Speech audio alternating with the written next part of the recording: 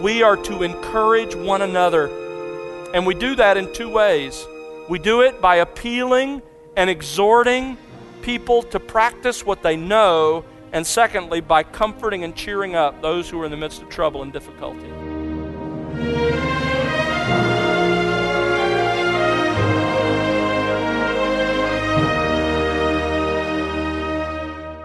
Welcome to The Word Unleashed with Tom Pennington. Tom is pastor-teacher at Countryside Bible Church in Southlake, Texas. Hi, I'm Bill Wright, and today Tom concludes his current series with part 10 of The One Another's. As we close out this series on loving one another, Tom will conclude with 2 ways our actions and speech are meant to fulfill the command to love one another: being truthful, encouraging one another, and admonishing one another. Today, Tom will focus on what it means to admonish one another in love. The question you'll encounter in today's message is this: is there anybody right now with whom you're seriously concerned about their spiritual life, that you think is in spiritual danger? Have you ever told them? Have you ever gone to them? What will it take for you to show other believers deep biblical love? Let's join Tom right now with today's message on The Word Unleashed. We are to plead, we're to urge, we're to exhort each other to obey the truth. And although we're all supposed to do this, exhortation is even a spiritual gift that certain Christians have in a greater abundance. Romans chapter 12, verse 8 says there's somebody who has the gift of exhortation, the gift of doing this, of appealing with people to apply what they know and to put it into practice in their lives. But this was the pattern of the early church. Let me just show you how much this work of appealing to people, of urging them, was part of the early life of the church. Turn back to Acts for a moment. Acts chapter 11, verse 23.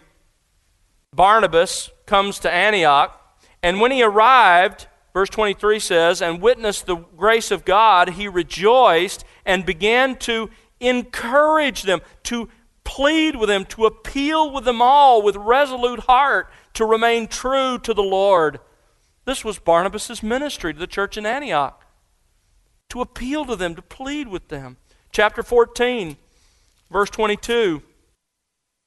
Paul here with Barnabas, verse 21 says, after they'd preached the gospel to that city and had made disciples, they returned to Lystra and to Iconium and to Antioch. Verse 22, strengthening the souls of the disciples. How?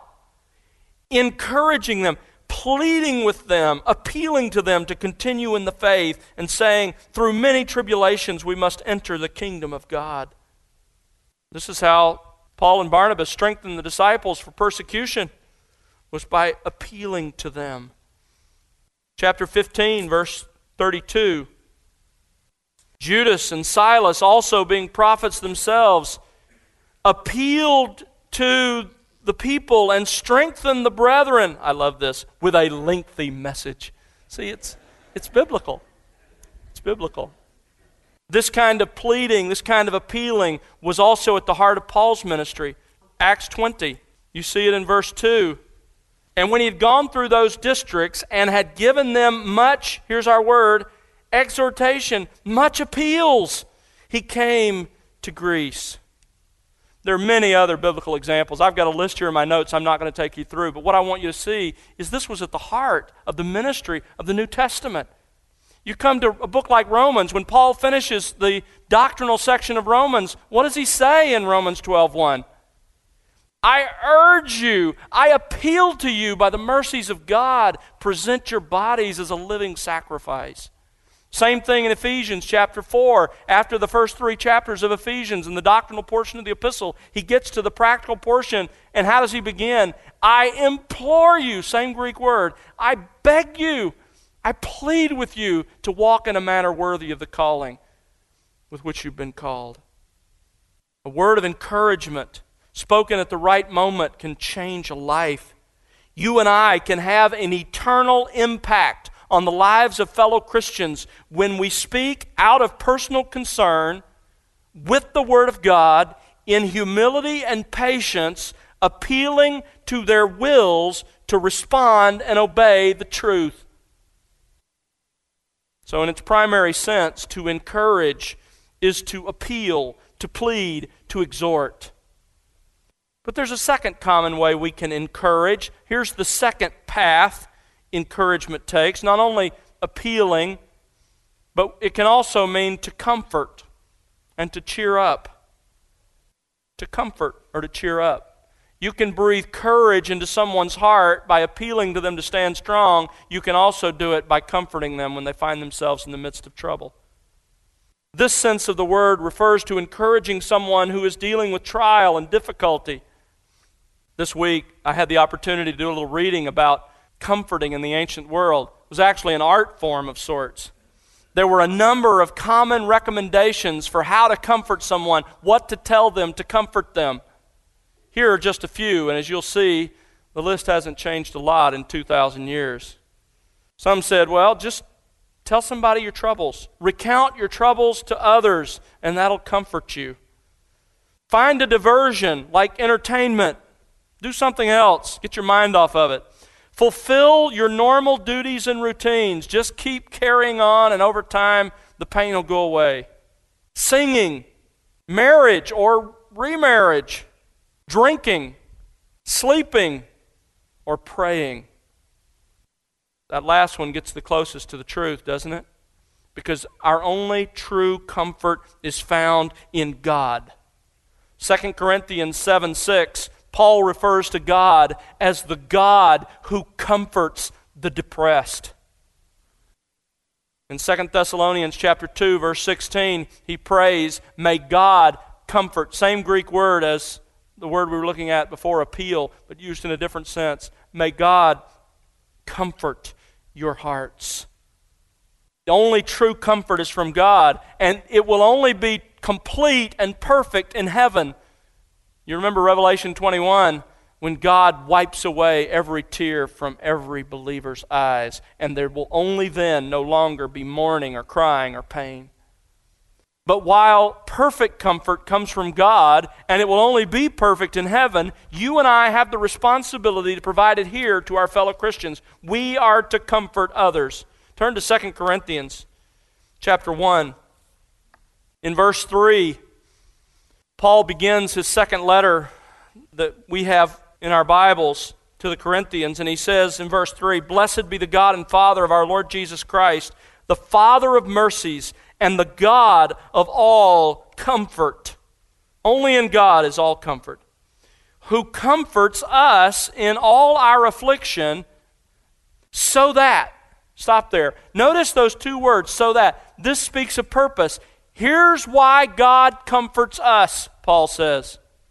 In order that we will be able to comfort those who are in any affliction with the same comfort with which we ourselves are comforted by God.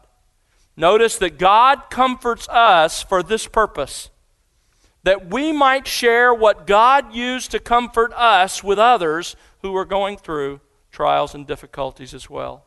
Now, what does God primarily use to comfort us? Turn to 1 Thessalonians 4 and you'll see it. 1 Thessalonians 4. Here's how God comforts us. In verse 13 of 1 Thessalonians 4, there are a group of people in the church in Thessalonica who are deeply troubled about those who have died and their status and what's going to happen to them. And in verse 13, Paul says, I don't want you to be uninformed, brethren, about those who are asleep, so that you will not grieve as the rest who have no hope. And then he goes on to describe the wonderful reality that Christ is going to return for his own. And after he's done describing that, notice what he says in verse 18. Therefore, in light of the truth I have just set before you, I want you to comfort one another. How? With these words. You see, the only real comfort that God gives us comes to us through the Word of God properly applied. Notice that true comfort in time of loss and trial is found only in the truth. Now, you have to be careful here. There are some Christians who handle the Scripture like a sledgehammer or like a one-size-fits-all Band-Aid. They show no compassion, no sympathy. They go into the home of a fellow believer who's just lost a loved one, and they sort of flippantly throw out a verse as if that's going to solve everything. That's not what we're talking about. It's compelling that when Jesus arrived at the wake for his friend Lazarus, he was moved with compassion on the people, and he wept. Weeping with those that weep, listen to me, weeping with those that weep is crucial, but our responsibility doesn't end there. True lasting comfort doesn't come from simply feeling their pain with them. It comes from the truth about God, about who He is, about His goodness and His wisdom and His greatness and His providence, and that this is within His control and that He loves them and cares for them. And He has a plan. So we are to encourage one another. And we do that in two ways. We do it by appealing and exhorting people to practice what they know, and secondly, by comforting and cheering up those who are in the midst of trouble and difficulty. Our conversation with one another must, first of all, be truthful. We must speak the truth with one another. Secondly, we must encourage one another, which includes, as we've seen, both appealing and comforting. The third biblical command concerning our conversation with one another is to admonish one another. Admonish one another.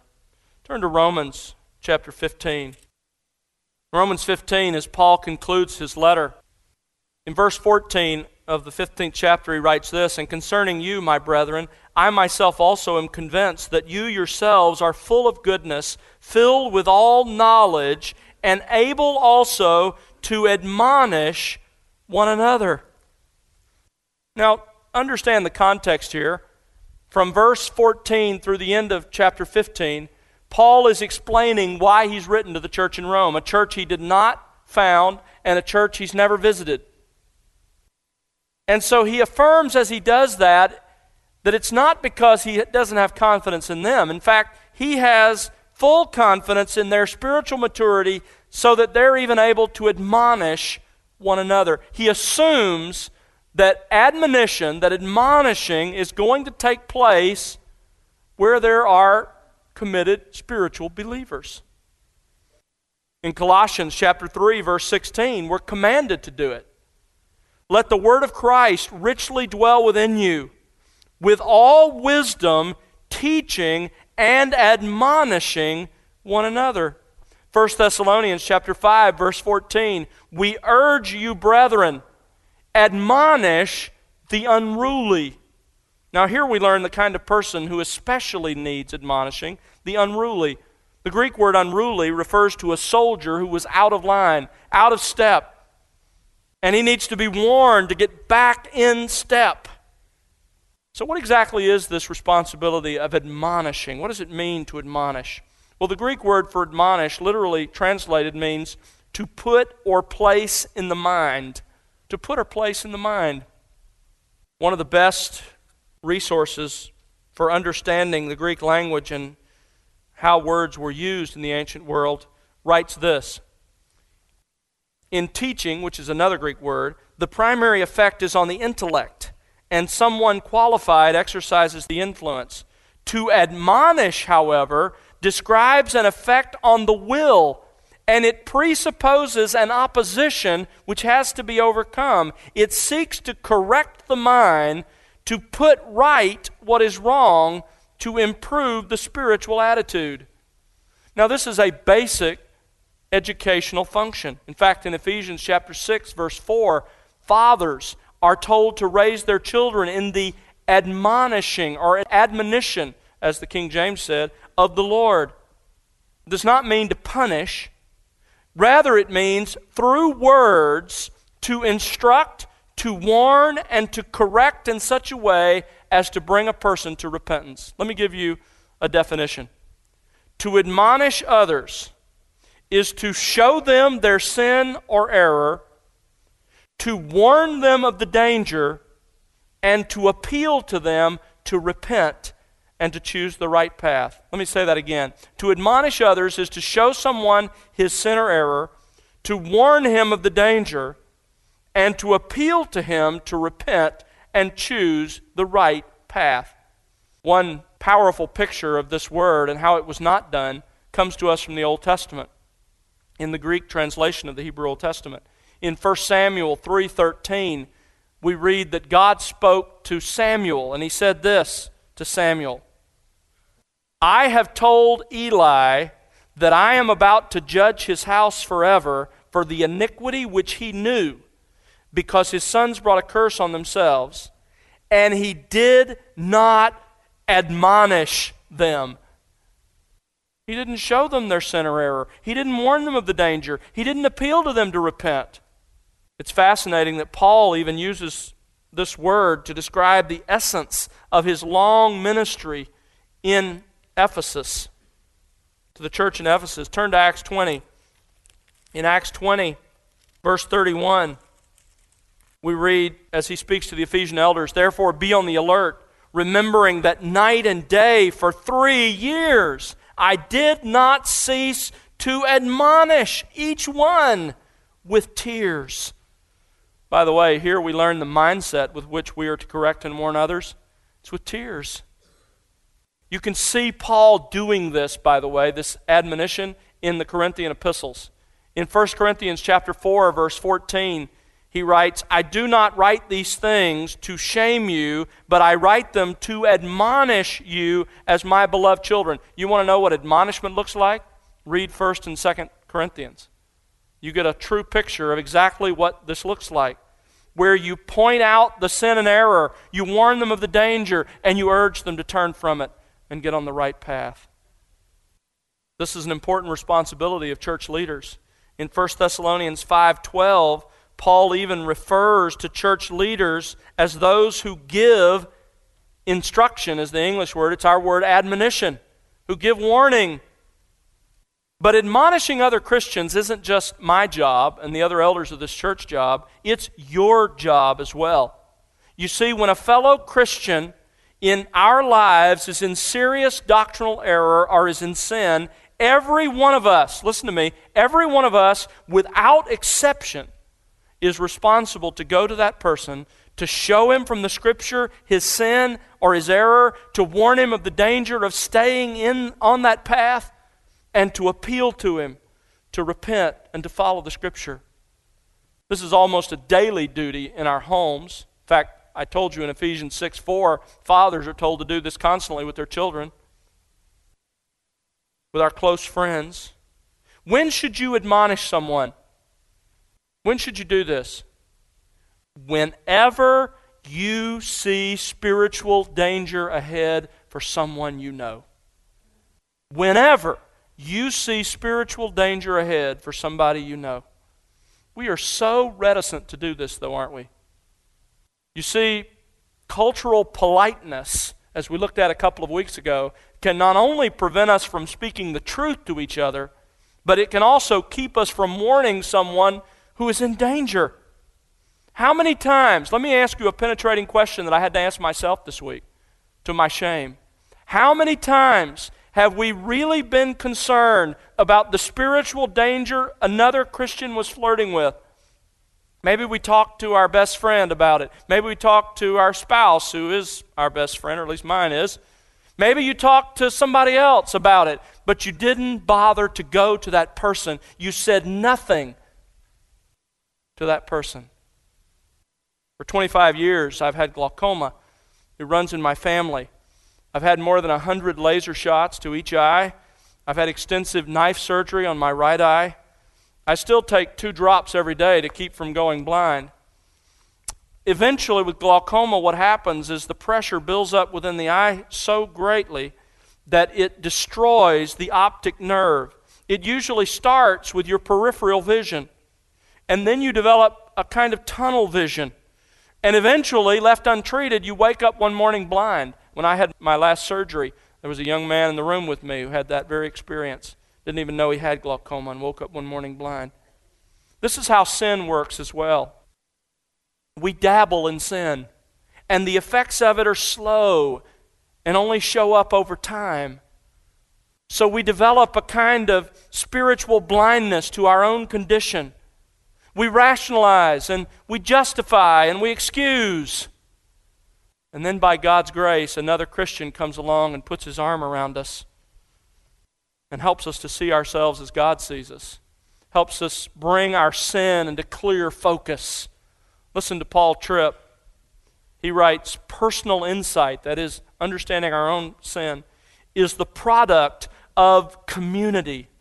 I need you in order to really see and know myself. Otherwise, I will listen to my own arguments, believe my own lies, and buy into my own delusions.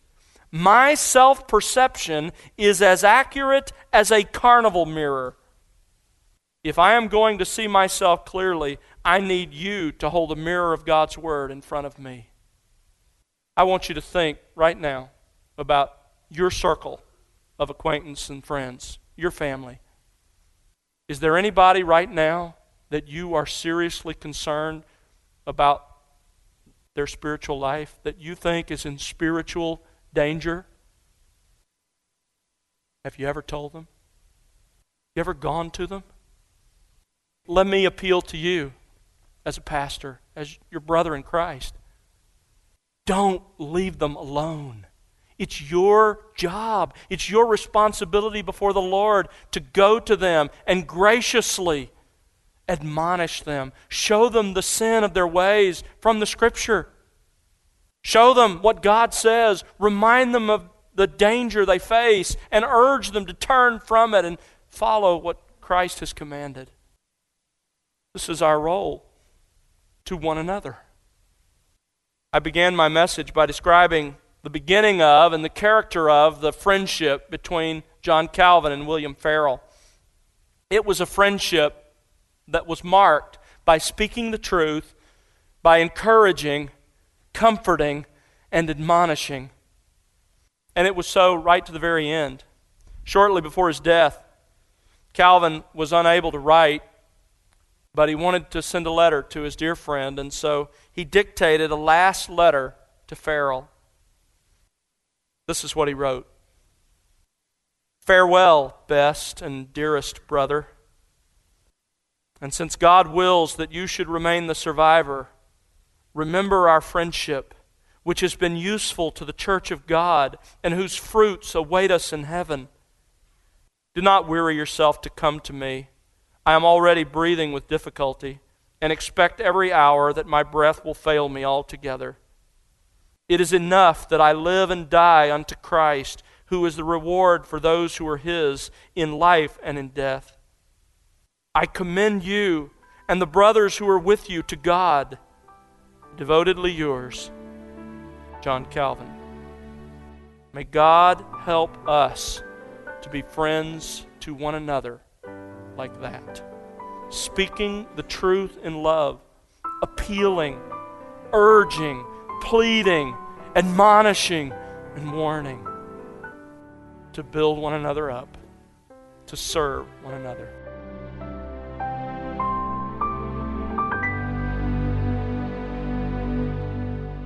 That's Tom Pennington here on The Word Unleashed with the 10th and concluding part of The One Another's. Next time, Tom will bring you a new series, and we hope you'll join us then. But Tom, how about sharing some final thoughts with us before we go? You know, Bill, I think it's important for us to remind ourselves as we think about the one another's that we've studied together, that these things are commanded of us in relationship to all fellow believers. Of course, it starts in our homes with those who know and love us, and then it exhibits itself in our church. We have this responsibility to our brothers and sisters in the church that we belong to. We also have this responsibility to those we interact with face to face. But can I just say, I think one of the ways in our day that Christians have forgotten the one another's is in their social media and online presence. Listen, this is just as true in the online world as it is face to face. May God enable us to carry out these one another's in every circumstance and venue of our lives to the honor of Jesus Christ.